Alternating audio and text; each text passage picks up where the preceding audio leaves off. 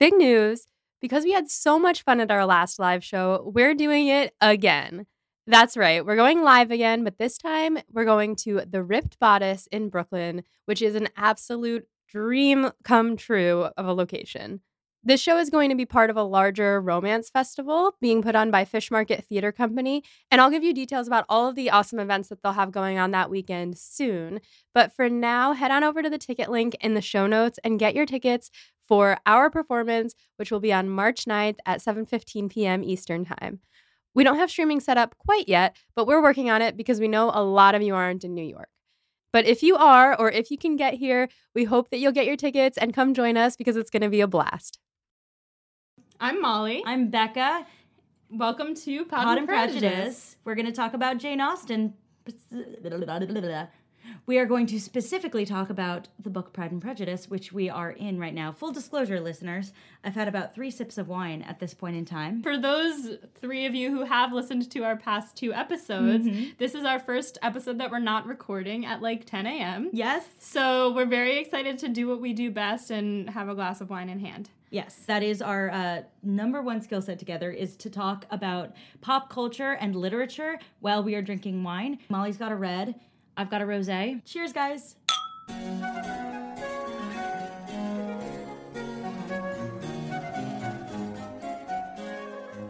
Nice. Wonderful. Wow. Today we're going to be talking about chapters 9 through 12 of Pride and Prejudice. It is an interesting group of chapters to discuss in light of the last 2 episodes we've done, because the last 2 episodes are pretty plot-driven, and these are more sass-driven. Yeah, I'm going to be honest, it was kind of hard to get through. I read all of the chapters twice before recording. First, to just jot down notes in the margins, and second, to like type up what happens and what my thoughts are. And it just took a long time. But that's okay. That's why we're doing this. I've never read these books before. Yeah, no, Jane Austen is not brief.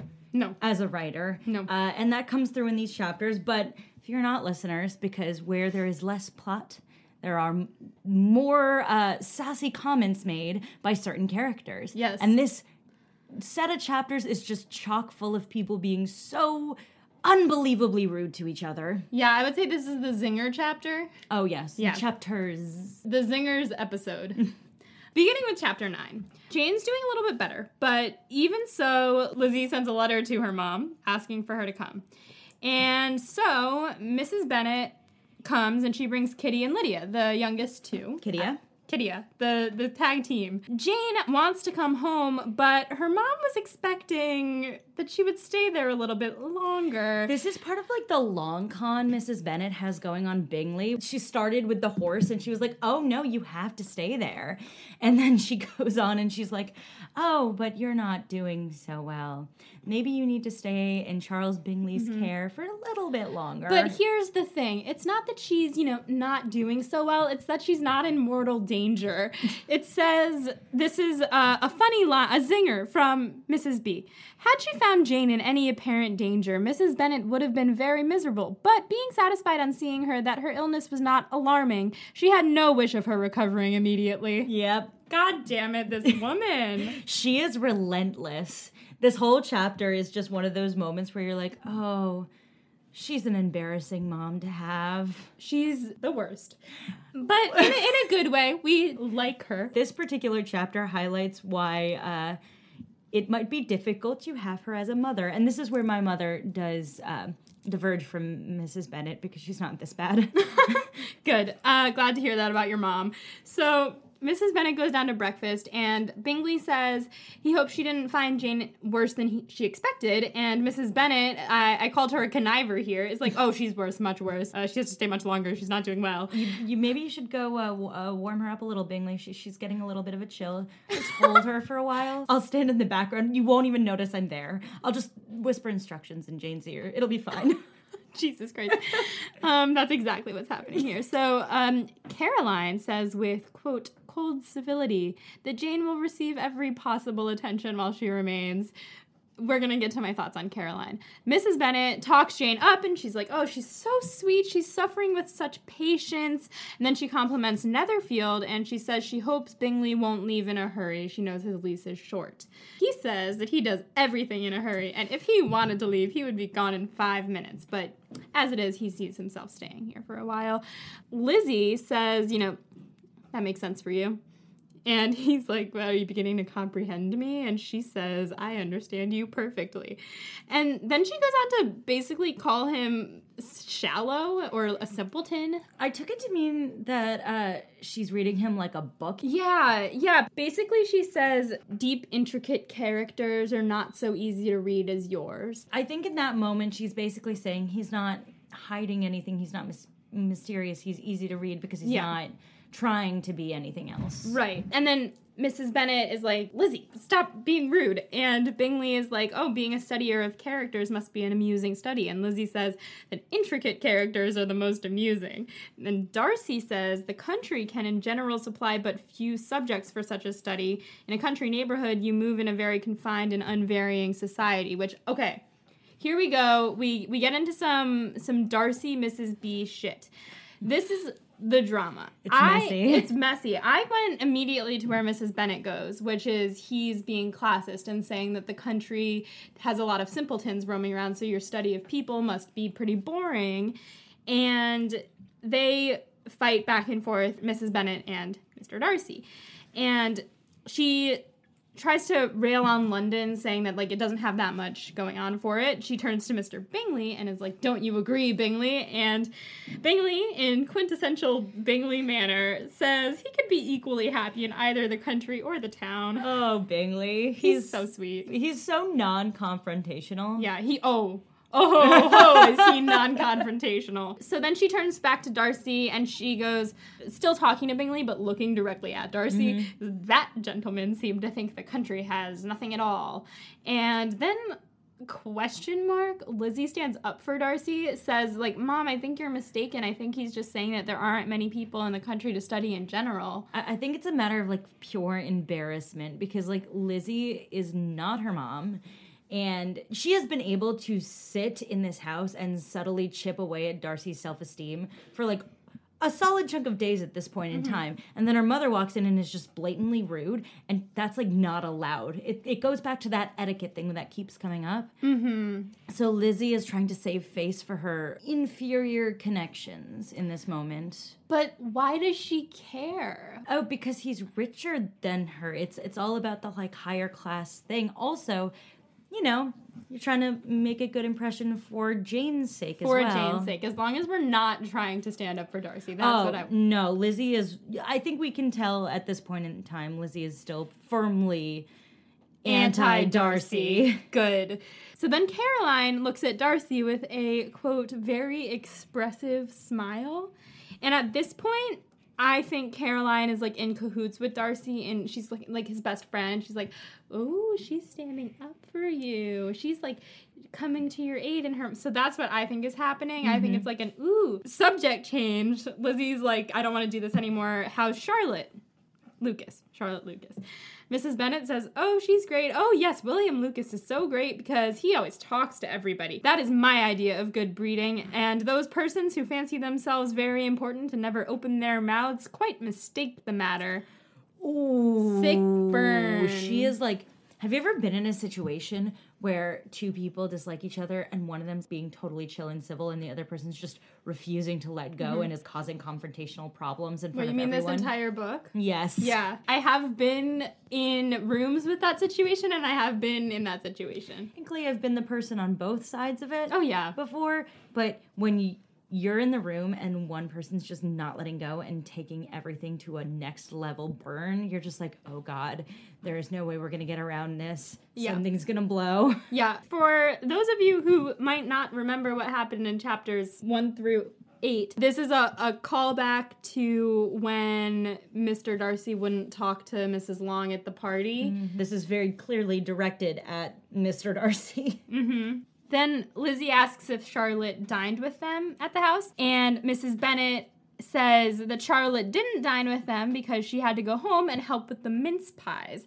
And here's where I think her superiority complex kicks in a little bit, or a little bit more. Mm-hmm. She's like, I always have servants that don't need help. They know how to do their jobs. My daughters were raised differently, but Charlotte's a very lovely young woman. Mrs. Bennet's hyper-competitive nature to get her daughters married is really coming out here, and it's like, oh, the Lucas girls are ugly. Yeah, she literally goes on to straight up say, it's a pity that they're not good looking, and Bingley's like, oh, Charlotte seems like a very nice young woman.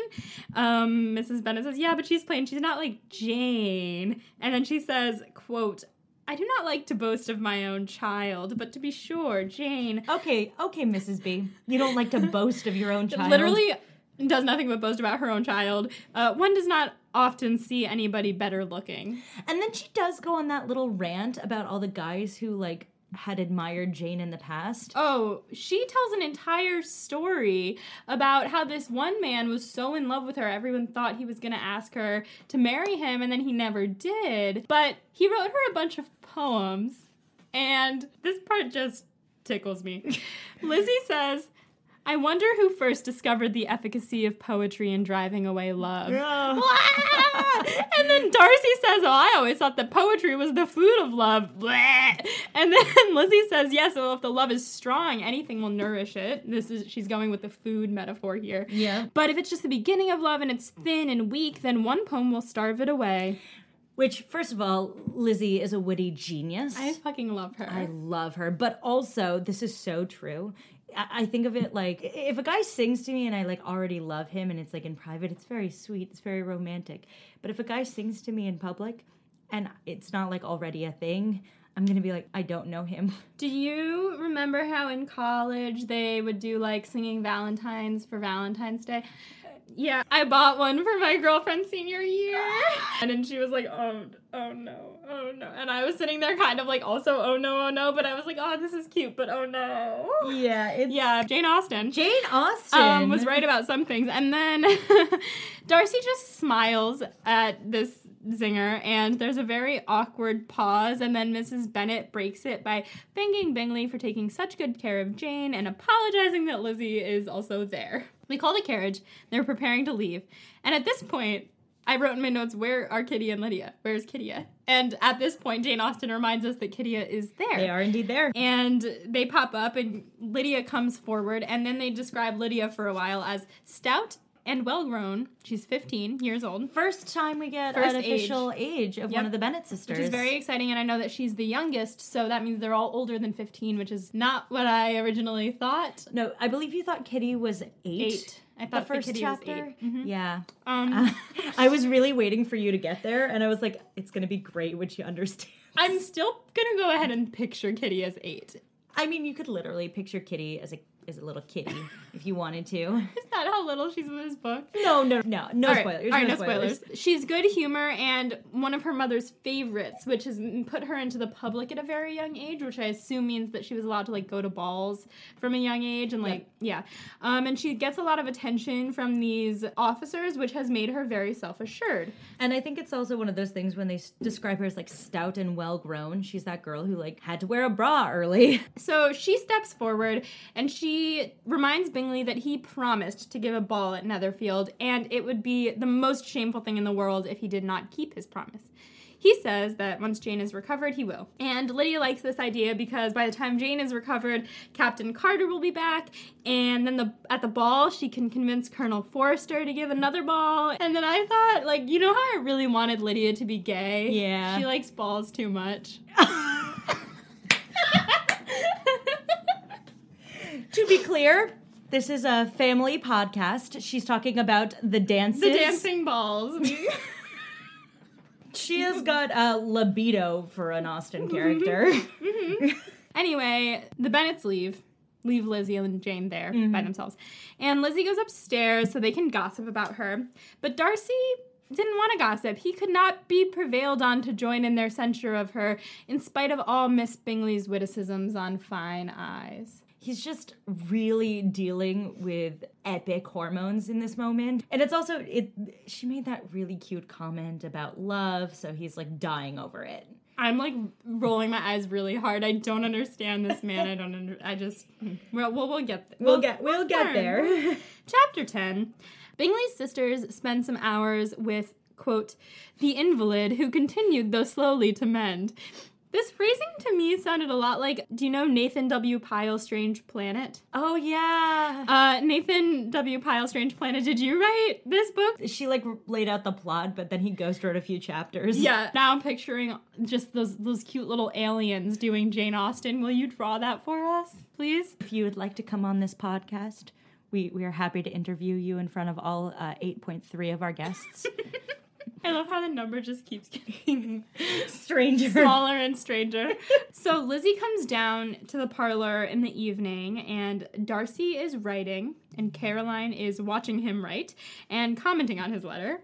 The other two men are playing cards, and Mrs. Hurst is watching. Lizzie takes up some needlework, which I'm picturing like cross-stitch, and watches Darcy and Miss Bingley do their thing. Miss Bingley, this is Caroline. I'm going to call her Caroline because she gets called Miss Bingley a lot, but like I'm going to call her name is Caroline. I don't know the other one's name. Don't tell me. But her name is Caroline. Name Mrs. Hurst for me in this moment. Mrs. Hurst, yeah. Yeah, but just... Oh, name her it starts with an L, like Leanne. So for right now, my eyes just got so big that she could tell that I was going to say Leanne. It's because she's got Stepford wife energy. Caroline comments on every line that Darcy writes, and he pretty much ignores her. She's like, oh, you write so fast. And he's like, I actually write very slowly.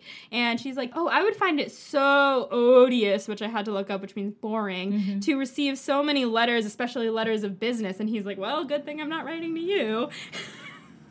And she says, oh, tell your sister hi from me. And he's like, I already did when you asked me before. And she's like, let me mend your pen. I'm so good at mending pens. And he says, well, I can mend my own pen, thank you. And she's like, how do you write so even? And he doesn't say anything. And then she's like, well, will you tell your sister this, and this? And he's like, can you wait till the next letter? There's not enough room in this one anymore. And she's like, never mind, I'll just tell her when I see her in January. I love your reenactment of this entire conversation. I had to do the whole thing. So then she's like, oh, do you always write such long, charming letters to her? And he says, I write long letters, but I can't say whether or not they're charming. And she says, well, a person who writes with so much ease cannot write ill. And then I wrote, does Caroline have a crush on Darcy? Girl. Finally. Okay, so she definitely does, and it's not subtle, but I was pretty proud of myself. I was waiting for you to pick up on this energy. Because for the whole time, I've so far been thinking, like, oh, Caroline and Mr. Darcy are best friends. They're not. Well, you know, they get along, but they're Caroline... like, forced together by circumstance. Yeah, and Caroline has this very specific... type? Thirst, I was going to say. It's really painful, though, because we've all seen that girl throwing herself at a guy, and you're like, girl, he's... not responding. Yeah. He's just not that into you. But here's the thing. Caroline is in this big old house with her brother, who is here to find a wife, as we know from the first line in the book. Must be in want of a wife. Her sister, who is married. Her sister's husband, who is obviously also married. And her brother's friend, it kind of feels like a setup. Like, if I were her, I would also think that that's what's supposed to happen. I get the sense that they hang out a lot, but it does make... This is a grander point, but Caroline Bingley makes a lot of sense for Mr. Darcy. He gets along so well with the family. It's a very wealthy family. Caroline's of really good breeding and etiquette. Yeah. Unfortunately, she keeps being like, oh my God, you write so fast. And he's like, no, I don't. Why would you say that?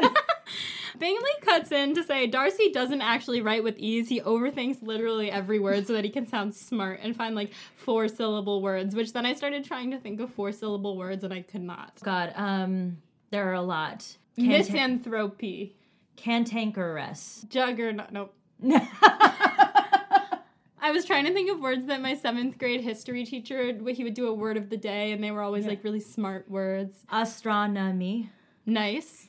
Supercalifragilisticexpialidocious. That's a little bit more than 4, Becca. Hey, you know what? If he can fit it in there, then you know what? I'll marry him. Sure. Darcy is like, oh, well, we just have different writing styles.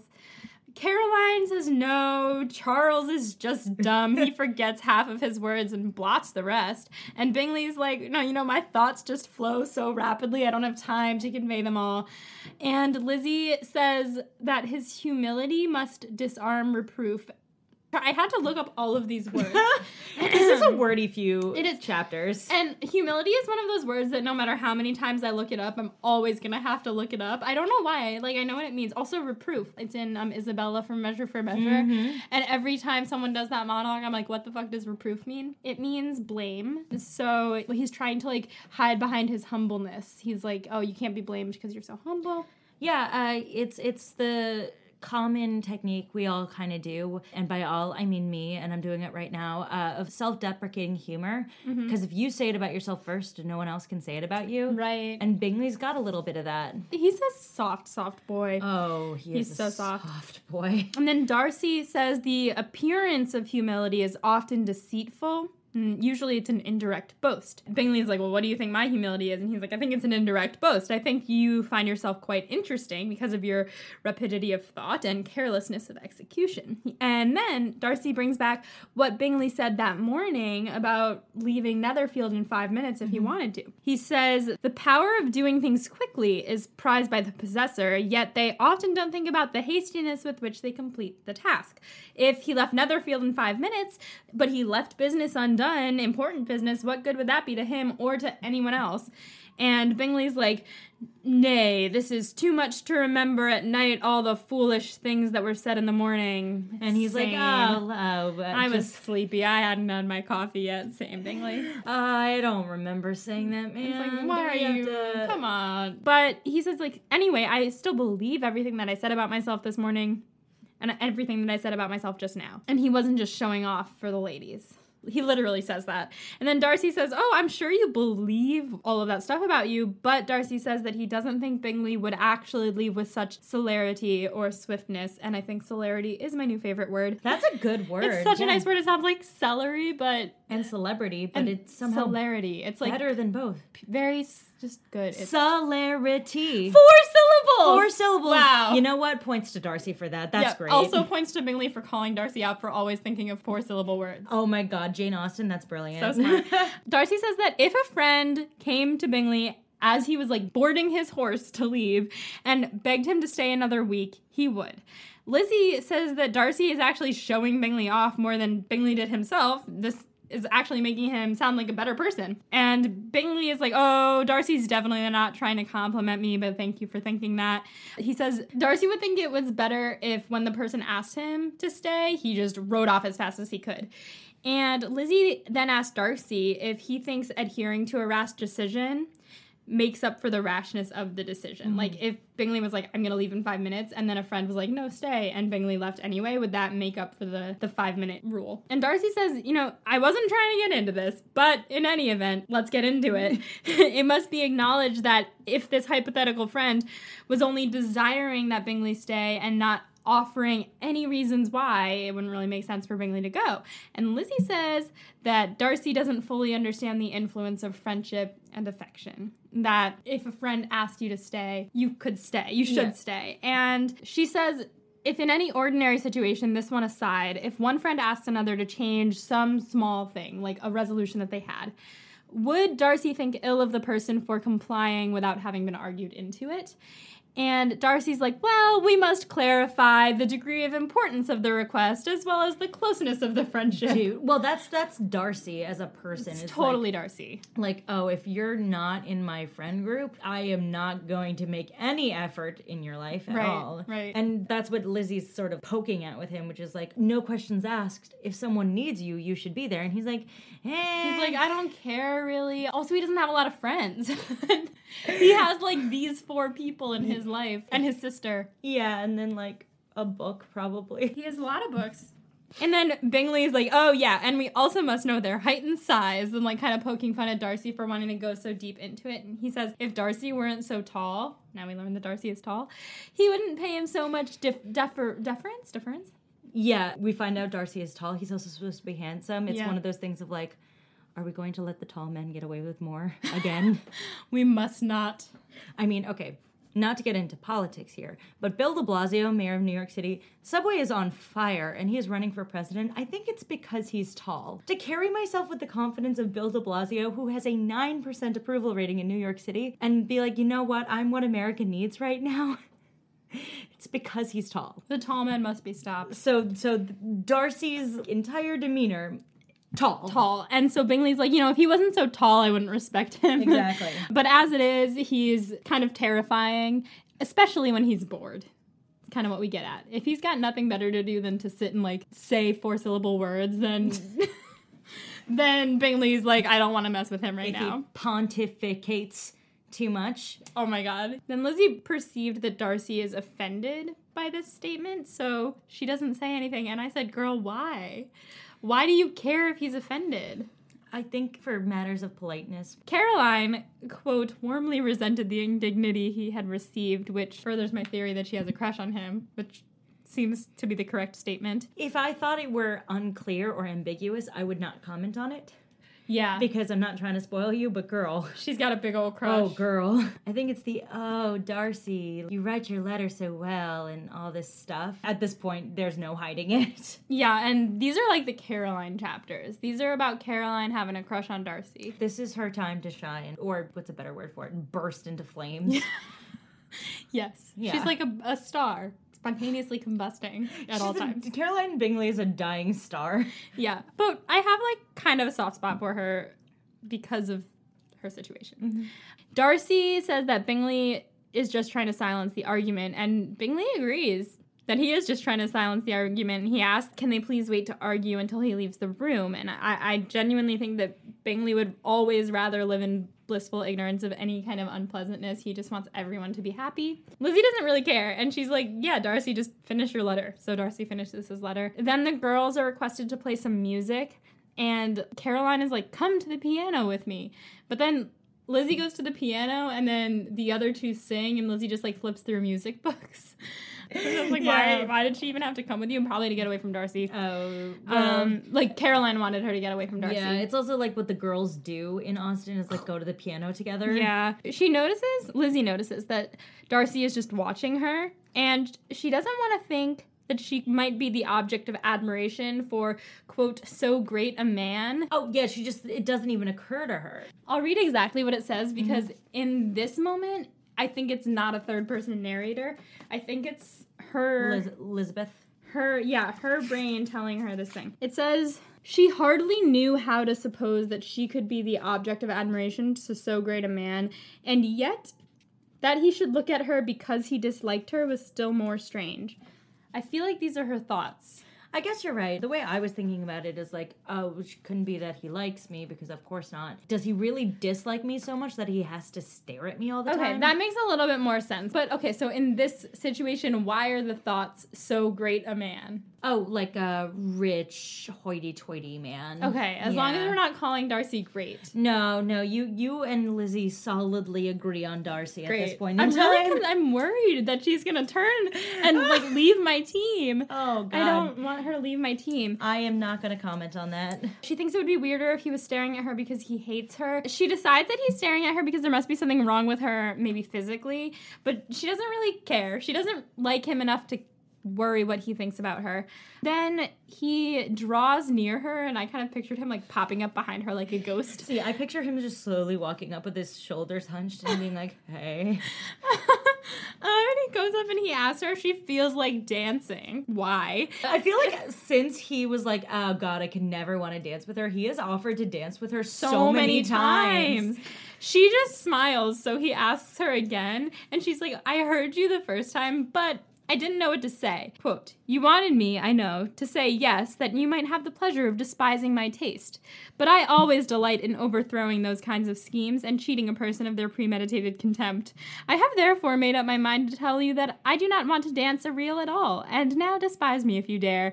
And he says, indeed, I do not dare. And in my notes I wrote, okay, this is sexy, god damn it! Yes. They have the banter. I don't like it. Oh. But that was really hot. I think we all can agree that we all want to bang Lizzie Bennet. Yeah. Like, in this moment, Darcy's relatable. She is so hot. Yeah, and she is hot. He does not dare. And he's like leaning in a little, and I will say no more. Yeah. Ugh. She's amazed at his, quote, gallantry, and I was like, we're throwing him bones here. He is doing the bare minimum. We are talking about bare minimum Twitter here. Yeah. Yeah. He doesn't dare to despise her, so he's gallant. He's more bewitched by her than he has been by anyone else ever, and he believes that were it not for the inferiority of her connections, he should be in some danger. I said, oh no. If she weren't poorer than me, I'd marry her. Like, Darcy, come on. I'm vomiting into a cup. That's what's happening here. And I also wrote that I love that he sees falling in love as danger. Like, he really doesn't want to. Oh, I mean, it's so relatable. Yeah, honestly, yeah. That's literally how I am every time I like a guy. I'm like, oh God, this can't happen. Yeah, yeah. Caroline is like, Lizzie, you should go check on Jane because she kind of senses that something's happening here. Yeah, this is where I'm not like, this is no longer a spoiler because it's literally like she's envious. It says that, I think. In love with him. Oh, I mean. It says she's jealous. Yeah, she's jealous. Hello, it's Molly from the future hopping in to tell you about a new season of one of my absolute favorite podcasts. Hot and Bothered, hosted by returning Pod and Prejudice guest Vanessa Zoltan, is a podcast that treats romance as sacred. You've probably all already heard of this podcast because in their 4th season, they covered Pride and Prejudice. And now, Hot and Bothered is back with a season that is all about romantic films. The first 10 episodes of this new season follow Vanessa as she learns how to critically watch movies by looking closely at the classic 2003 rom-com How to Lose a Guy in 10 Days. After 10 episodes, Vanessa will be joined by her co-host Hannah McGregor, a media studies scholar, author, and podcaster, and together they'll look at romantic films from Casablanca to Love and Basketball to When Harry Met Sally. The show is already so fun after just listening to one episode, and I cannot wait to listen to the rest of the season. So subscribe to Hot and Bothered wherever you get your podcasts to jump into this new season that's all about romantic films, or to enjoy their previous seasons about Pride and Prejudice, Jane Eyre, and a personal favorite, Twilight. Again, that's Hot and Bothered, and it can be found wherever you get your podcasts. Also, this August, Vanessa is leading a pilgrimage to Bath for a 5-day trip dedicated to Northanger Abbey. Now, I don't know anything about Northanger Abbey, but even I want to go on this trip. Together, you and 20 other Austinites are delving into the story of Catherine Morland while immersed in a gorgeous city that features heavily in Austen's life and writing, as you know. So if you enjoy contemplative hikes, immersion in a new city, time away from your regular life, and the chance to talk about Austen with fans from all over the world, which I know all of you do, then this trip is for you. So check out Common Ground Pilgrimages at readingandwalkingwith.com. To claim your spot on the Northanger Abbey trip, head to readingandwalkingwith.com/Northanger-Abbey-2024. And now, back to this episode. Then we get into Caroline's scheming.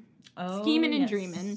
Caroline and Darcy go for a walk, and she tries to get Darcy to talk shit about Lizzie by talking about how, they're going to get married, and how, she hopes that he gives his new mother-in-law some hints about how to shut up, and how to get those little girls to calm down, and worst of all, endeavor to check that little something bordering on conceit and impertinence which your lady possesses. Ugh. She's like trying to be like, when you are wed, and then naming all the bad things, and then saying that Lizzie's impertinent. This bitch talked about how awful the schemes of women to capture a man are, like literally 1 to 2 chapters ago, saying like it was a mean art, but she's the worst of all. Oh, she is 1,000% the worst. It's kind of shocking. She's one of those girls who's like, oh my God, I feel like we're friends, so like I'm gonna say this thing to you. And I would never say anything bad about you. It's like, you know that scene in Mean Girls?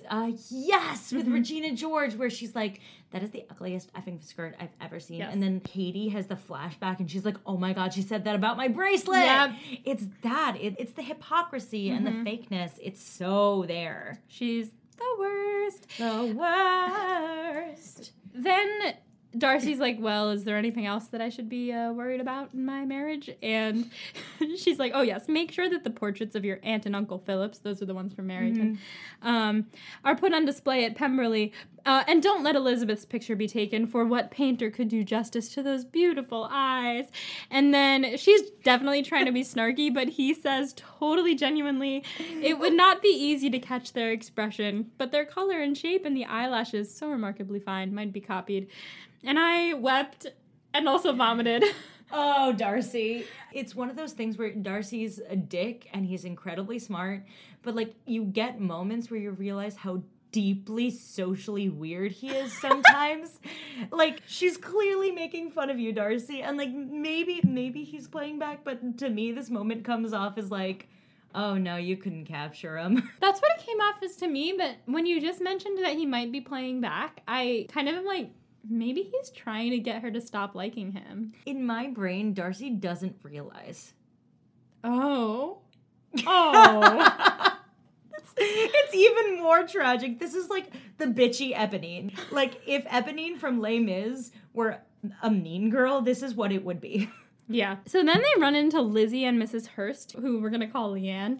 Leanne Hurst. Have also gone on a walk. And Caroline is like, didn't know you were going for a walk. And she's like, oh no, did they overhear me? And maybe you shouldn't talk so much shit, Caroline. Yeah, Jesus. And Mrs. Hurst is like, well, you should have asked if we wanted to come. And then Mrs. Hurst gets on Darcy's other arm so that it's the three of them linked arms, and Lizzie's just by herself. And the path that they were walking on is only large enough for three, obviously, to walk side by side. And Darcy is like, well, why don't we move over to the avenue so we can all walk together? And Lizzie has no intentions of walking with them, and she is like, you guys all look so cute together, I'ma go. And you can see in that moment, like, the mean girls who are trying to cut out Lizzie, and then the boy who likes her is just like, oh, no, you can stay with them. She's just like, bitch, I don't want to. Exactly. And she's daydreaming about going home. Oh, yeah, she misses home. Yeah. Have you realized how long they've been away at this point? It's like 3 days or longer. It's actually been longer, so... Oh, because it's almost Sunday. And for it to be a full week, Mrs. Bennet wanted them to stay until Tuesday. Mm-hmm. So they would have arrived on a Tuesday. So it's been like 5 days. Wow. Yeah. It's a long time. It's a long time to like, be at someone's house. I know, they like sent for her dresses and stuff, but like I lose my shit if I haven't been home for a while. I need to brush my teeth. I mean, they probably have toothbrushes. Yeah. Do they brush their teeth in this time period? I think so. I hope so. If one of our 3.83 listeners want to confirm or deny that, we're happy to listen. But also, you know, they're cleanly. They have like all the like accoutrements. It's a very wealthy home, and they sent for all of Lizzie's clothes, so she's fine. Mm-hmm. It's a matter of like the exhaustion of staying and socializing that much. Mm-hmm. Socializing is hard. Mm-hmm. Chapter 11. After dinner that day, Jane is feeling better, so she comes downstairs, and her, quote, two friends, the sisters, are so nice. And it's just the ladies, and they're being great. Then the men arrive, and when Jane is no longer their first object of attention, they turn to shit. Caroline is immediately just all over Darcy. And you wrote... I wrote, it's supposed to be obvious at this point, right? Like, I was proud of myself, but now I'm like, this is too obvious. That was so obvious. It's I'm so obvious. Sorry. It's okay. I felt it early on, but I was like, I don't think that Jane Austen writes crushes. Oh, that's all Jane Austen writes. I realize now that I was wrong, but I was like, oh no, it's gonna be more like brooding. We are solidly 11 chapters into this book, and most of it has been describing Darcy's crushes, Bingley's crushes, Caroline's crushes, Jane's crushes. Like, the only one not crushing is Lizzie right now. Yeah. So Darcy and Hurst tell Jane that they're glad she's feeling better. But Bingley is, like, running around, making a fire. Is like, are you warm enough? Here, sit here by the fire. No, sit by the other side of the fire. You gotta be away from the door. Like, you don't want to catch a draft.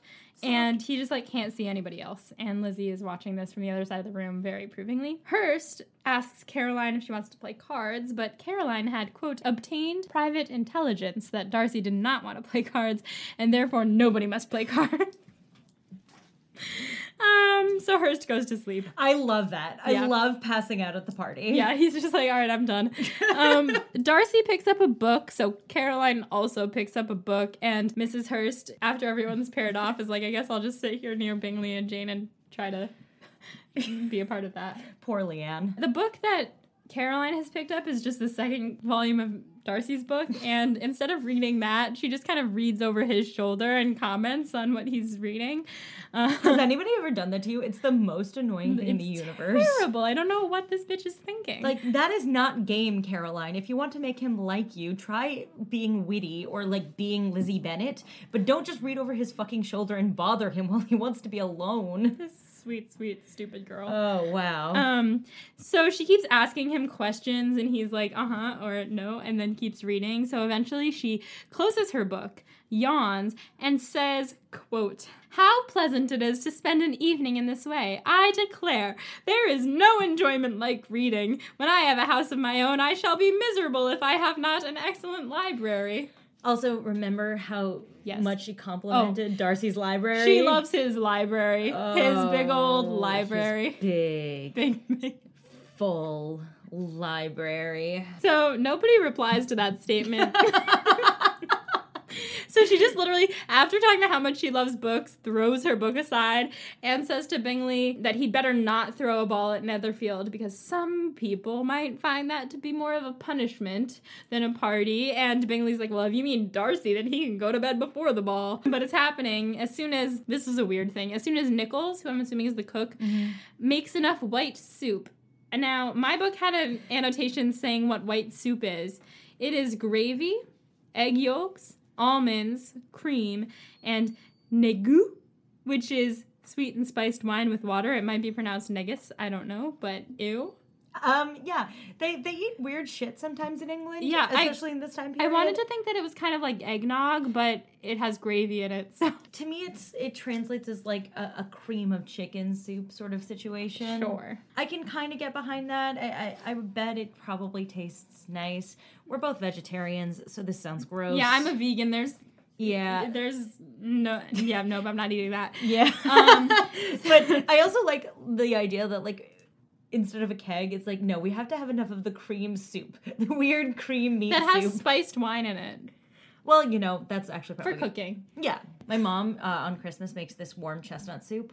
That sounds really nice. It has port in it, and it's so good. I want some port. Oh, I hate drinking port, but I love it in soup. So Caroline says that she would like balls more if they were full of conversation rather than dancing, and Bingley says that wouldn't be a ball. It would just be hanging out. And Caroline doesn't say anything, but instead decides to start just walking around the room to show off her, quote, elegant figure.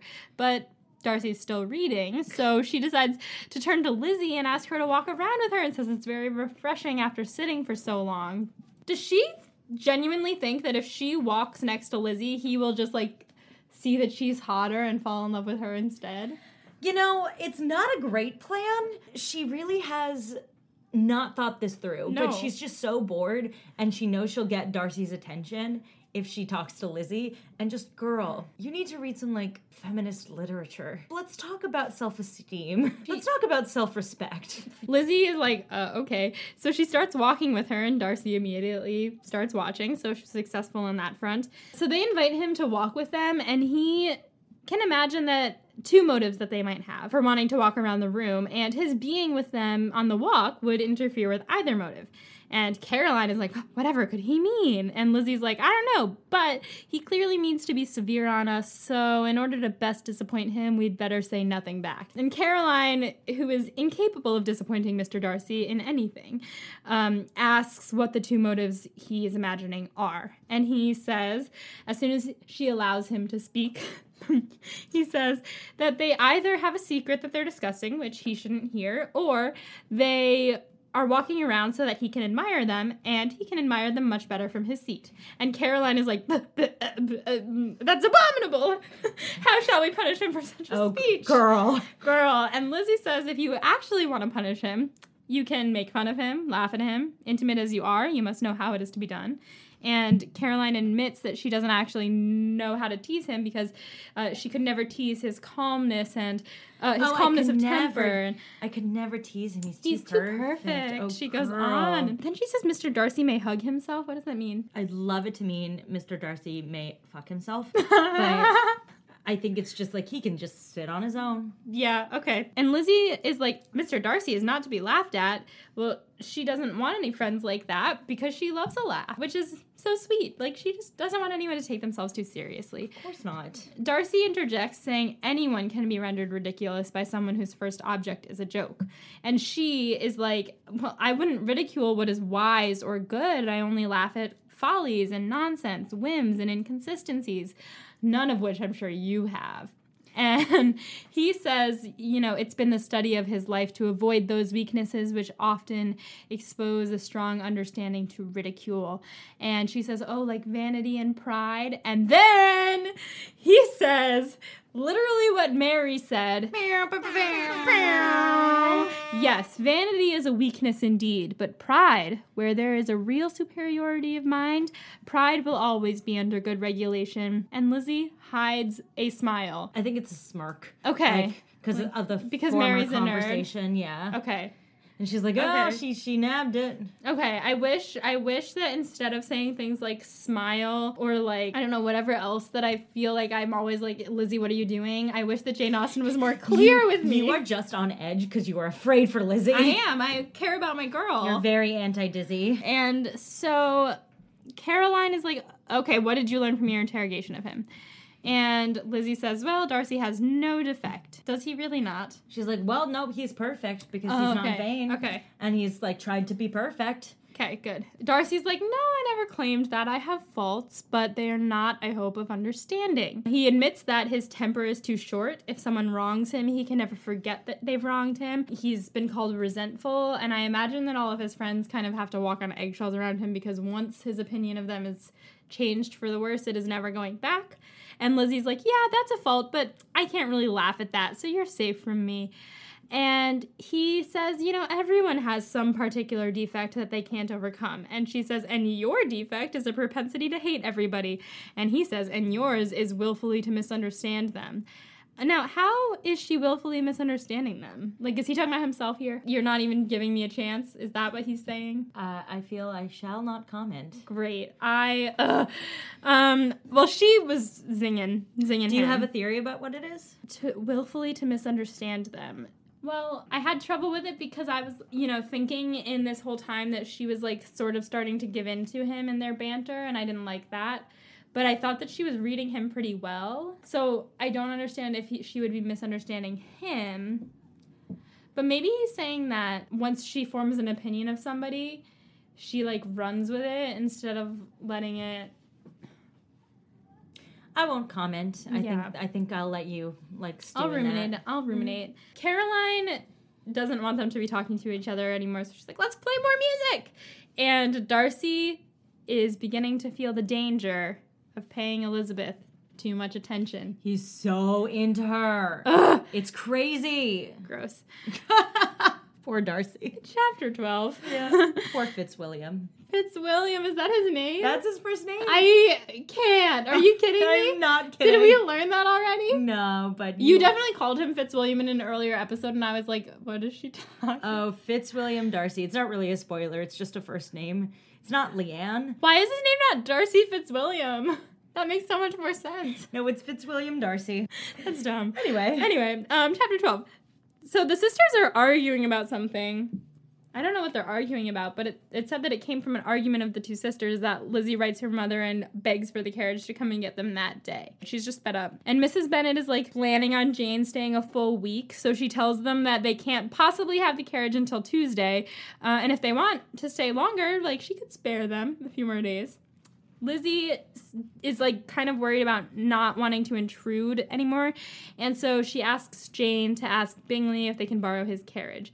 And when Jane does, everyone's like, no, stay at least till tomorrow. And then Caroline immediately regrets this because she just hates Lizzie so much. It doesn't matter if she likes Jane or not. Bingley is really sad that they're leaving, and he tries to convince Jane that it's not safe for her to go.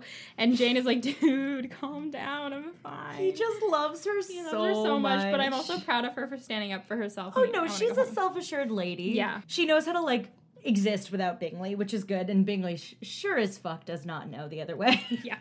Darcy is really glad they're leaving because Lizzie attracts him more than he would like, and Caroline teases him too much when she's around. Which also, like, dude, have you not realized? He's so dumb. He's so fucking stupid. He decides now that he won't show any sign of admiration for the final day. Nothing that could elevate her with the hope of influencing his felicity. I'm sorry. Mr. Darcy, what makes you think that that would elevate her? That would be something that she would enjoy? Oh, it's because he's so wealthy. He's a fantastic economic find for Lizzie. Like, he is so wealthy and he is so well-to-do, and he comes from old money. And Lizzie's got these mediocre connections, and they're made worse by, like, her uncouth mother. Mm-hmm. So if he liked her, that would be great, you so know? in his head, he's like, oh, of course. Yeah. Like, she's gotta want me. I'd be so good. I'd be so advantageous for her. Mm-hmm. So yeah, that makes sense, but I hate it. Oh yeah, no, it's the version of being like, I am the captain of the football team. This band girl I'm into, like, obviously wants me. It's like Cinderella story. Yeah, exactly. But waiting anyway, for you is like waiting for rain in this drought. Useless and disappointing. That was a beautiful, beautiful moment. True poetic cinema. So he's determined that if she thinks that he likes her, he will crush that idea in this last day. He's not even gonna look at her, and they're stuck in the same room for 30 minutes, and he doesn't say a word, and he doesn't look at her, and just like the whole rest of the day, it's like nothing. It's so weird. It's so weird. And I was also thinking in this moment about when Charlotte and Lizzie are talking about Jane and her feelings, and Charlotte says the brilliant thing that, like, if someone doesn't show their affection, the other person won't know. And I think I foresee a foreshadowing that Darcy's gonna be a dick, which he already has been, but, like, once he wants Lizzie to like him, that'll be a problem for him because he's being a dick. No comment on that. Yep. So Sunday morning, they head out, and Caroline is suddenly so nice to both of them. She's like, oh, please come back and visit. And in her head, she's like, bitch, if you ever come back here, I will kill set you on fire. Yeah. They arrive home, and Mrs. Bennet is kind of annoyed that they came home so soon. Mr. Bennet, though he would never say it, is very glad that they're home because he missed them at dinner table conversations because he thinks that his other daughters are so dumb. He said that all of the animation and sense had been lost from family time. Oh, okay. First of all, rude to your other three daughters, Yeah. Mr. Bennet, but also it's so sweet. It's kind of sweet, yeah. You missed them. So they go to see their other sisters, and they find Mary studying music and human nature with observations of threadbare morality to share. Mary's a nerd. And then they go to see Kitty and Lydia, and they have a bunch of new information on their regiment. Several officers had dined with their uncle, the Philip man. Mm-hmm. A private had been flogged, and Colonel Forrester is getting married. All very good news. All great. This seems kind of like Mary's like studying like a Bible podcast, and Kitty and Lydia, Kittia, if you will, are reading Us Weekly. Like, Yep. That's where we're at. That's exactly what they walk into. It's like the playroom. Yeah. And then So that's the end of our sass chapters, where there's not much to do except listen to Caroline thirst after Darcy. She's so thirsty. So I have a couple questions for you. They're Great. They're brief. So I wanted to start with the Mrs. Bennet and Darcy interactions. The frankness of Mrs. Bennet versus sort of the closed-off nature of Darcy and how that plays. Do you have thoughts on that? I kind of picture Mrs. Bennet with a boxing, you know, those things that boxers use for practice. Oh, yeah. It's like that. He's just standing there and letting her come at him. Yeah, and I think, like, it is also formed by... He's a man, a well-to-do, high-connected man, and she is, like, upper-middle-class woman. Who really cares about marrying off her daughters, and it's a little confusing that she comes at him so hard, but I think that she's still just holding this grudge because of what he said about Lizzie. For sure. I also do think it speaks to Mrs. Bennet doesn't have the greatest ability to hold her tongue. And Same. for real. I also think that's a mom trait to an extent, but again, Mom, I know you're listening to this. I don't think you're like Mrs. Bennet in this scene, I promise. So the second thing I wanted to say is Bingley's crush on Jane. He really, really, really loves her. First of all, I wanted to ask about your thoughts on how it's developing and what he is feeling, and then also sort of about Lizzie and Bingley and their dynamic developing, because it's an interesting little, you get a little snippets of it through these chapters. Yeah, about that, I've noticed that Lizzie loves to watch Bingley and Jane interact, and every time he does something, like, sweet towards her, she is filled with approval and pride. Pride. Not prejudice. Not prejudice. Yeah. She'll, like, notice that everyone's being kind of dicks, but then Bingley is actually genuinely caring about Jane, and she clocks that because she's very perceptive. As for Jane and Bingley, we haven't really gotten to know how Jane feels about Bingley. Yeah, it's interesting, isn't it? We've gotten quite a bit of how Bingley feels about Jane. Yeah, it's all him running around trying to do what's best for her, wanting her to stay, wanting her to be better, wanting to talk to her, but we don't really know what she thinks, and I'm surprised actually in these chapters that Lizzie and Jane didn't talk about it. Or that we didn't get to hear them talk about it. Yes, that's true. Although we didn't have a lot of intimate moments in these chapters. They're mostly group scenes, for lack of a better term. For sure. Then the next thing I wanted to bring up was the conversation about Bingley's faults. Did you learn anything new about Mr. Bingley in those comments and conversations? Yes. Yeah, I loved that part. I have been calling Bingley a soft boy and a sweet boy, and I have loved him and all of the good things. But it's true that it seems like there might be some sort of surface level, not calling him shallow like Lizzie did, but he doesn't want to be affected by things. And that really came out, I think, in the moment where he is like, please don't argue around me, just like wait till I leave the room. And I'm interested in how that's going to play into like him falling in love, because he doesn't want to feel anything too deeply. It seems like he doesn't even want to get attached to any place. Because he said that, like, once he decides to leave a place, he's gone in 5 minutes. But he's also the kind of person who needs 12 opinions on everything, like we've pointed out several times before. Oh, yeah. And he really depends on other people's decisions and opinions. And so he doesn't have I don't think he has a huge sense of self. And I think that he might be kind of aware of that. Or maybe he's not. Maybe everyone else is. But I'm interested in how that's going to play out with his relationship with Jane, who does have, like, a pretty strong sense of self, I think. I love those observations, and I will not comment on them further. Great. And then I have Caroline's crush. Caroline is such a big crush. Oh my god, this girl. I relate. I do. I don't like it, but I do. Here's the thing. Yes, but also, girl, first of all, you're not doing yourself any favors. Oh no, she's making it so much worse. Second of all, be nice. Here's the thing. We're gonna get to the thing. If you were trying to impress most people, I think you would be nice. But if you were trying to impress Dick Darcy, maybe you won't be nice. Maybe she thinks she's impressing him by being the worst. I need everyone to know that I was writing my notes, and you know how sometimes you add E's to the end of words that don't have an E at the end? I wrote bitch with an E on the end, and I felt very Jane Austen. It was... Oh my god, she's so cultured. La biche. La biche.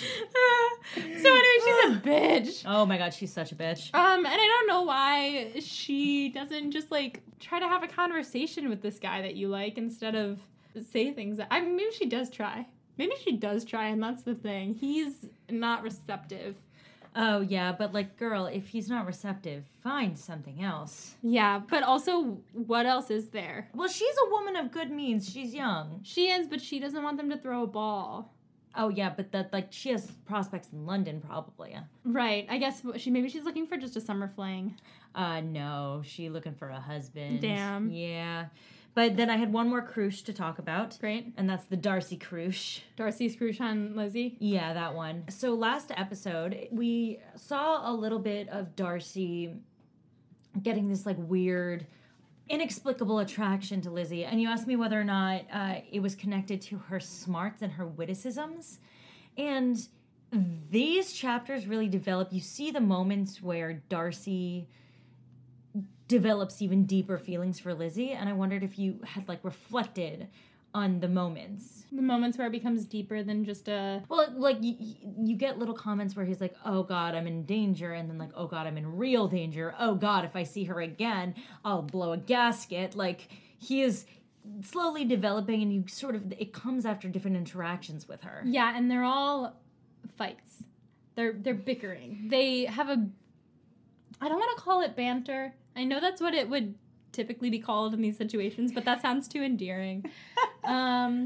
Here's the thing. I know that we all can hear me being like, there are moments where this is cute. And I don't necessarily have a huge reason to hate him because the first thing that he did wasn't so bad. It's almost like you're prejudiced I'm prejudiced against him. I am. I'm prejudiced against him because he's a rich, tall man who thinks that he's better than everybody else. Specifically, the woman that he seems to be developing feelings for. He thinks he's better than her and he can't like her. And every time that she proves to him that she is more than just her social status, he falls a little bit more in love with her. Great. And, yeah, that's it. That's All right, what I've noticed. I will not comment further. Then I'm just going to give you our standard enders to the episode. Funniest quote. Oh, I had so many thoughts. This episode is lacking in plot. It's bangers on quotes. But the quotes are spectacular. I read this already, but it's just so good. And I want to use it in my everyday life. I'll read the whole paragraph so that we get a little bit of Fantastic. context. This is just after the story about Jane's suitors sending her poems. And this is Lizzie speaking. "And so ended his affection," said Elizabeth impatiently. "There has been many a one, I fancy, overcome in the same way. I wonder who first discovered the efficacy of poetry in driving away love." I wrote dead. Because Shakespeare. I mean, yeah, it's such a clever little humorous moment. I think it's a stellar quote to choose, so and so did Darcy, because that definitely was one of those moments where his stomach lurched. He was like, oh. She's smart. Yeah. Smart. I don't know what to do. Then next question is, what is a question you have moving forward in the book? Well, I remember early on one of the questions I had moving forward was these Bingley sisters are going to fuck shit up. And now we're getting to start to see them fuck shit up. And I'm curious about the relationship between Caroline and Lizzie and how that's going to go moving forward. Also, now that they're back at their own house, what's going to happen? Like, they're not all stuck in the same place anymore, so... What's next for the plot? Yeah. Yeah, that's a great question. One I won't answer. Great. And the third is, who wins the episode? Who wins the chapters? Who wins it? Because I was thinking about them the most. Would probably be Caroline. We can give Caroline the win on this one because she honestly dominates these chapters. She dominates them, and also, I mean, she was just losing so profusely throughout that I just want to put my hand there and like be like, come out of the water, you're drowning. Just like, she needs to listen to Lizzo for a little while. She really needs some Lizzo in her life. Lizzo, if you want to come on this show. I don't actually know if I can have Lizzo on the show because I would burst into flames. I would spontaneously combust like Caroline did. Exactly. So, please do come, but don't, because we can't handle it. I love you so much. In any case, that is the end of this episode of Pod and Prejudice. If you want to find more on us, we have an email now. We do. It's podandprejudice@gmail.com, and we are also on Instagram and Twitter at Pod and Prejudice. And hopefully at this point, we'll have set up a Patreon account for Pod and Prejudice, and we hope you will donate to it. We'll figure out what our bonus content is going to be. I feel like it might be screenshots of your book. It's so good. And also that thing that we recorded at the beginning. Oh, fully. Oh, we have a lot of outtakes. So. Yeah, this clean, polished product you get is very much the result of Molly Burdick's very hard work. You can cut that because I say your last name, but it's fine. And Graham. Yes, and our sound Graham. editor. Oh, shout out to Graham Cook.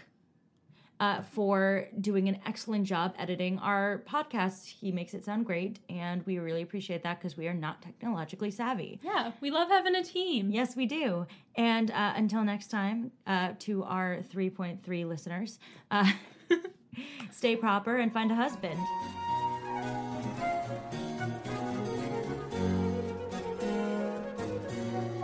Pod and Prejudice is edited by Molly Burdick with art by Torrance Brown. Special thanks to our audio producer, Graham Cook, without whom we would sound like garbage fire. To keep up with the show, you can follow us on Twitter and Instagram at Pod and Prejudice. We're also on Facebook at facebook.com/Pod and Prejudice. If you like what you hear, check out our Patreon at patreon.com/Pod and Prejudice to see how you can support us, or just drop us a rating and a review wherever you listen to podcasts. Thanks for listening.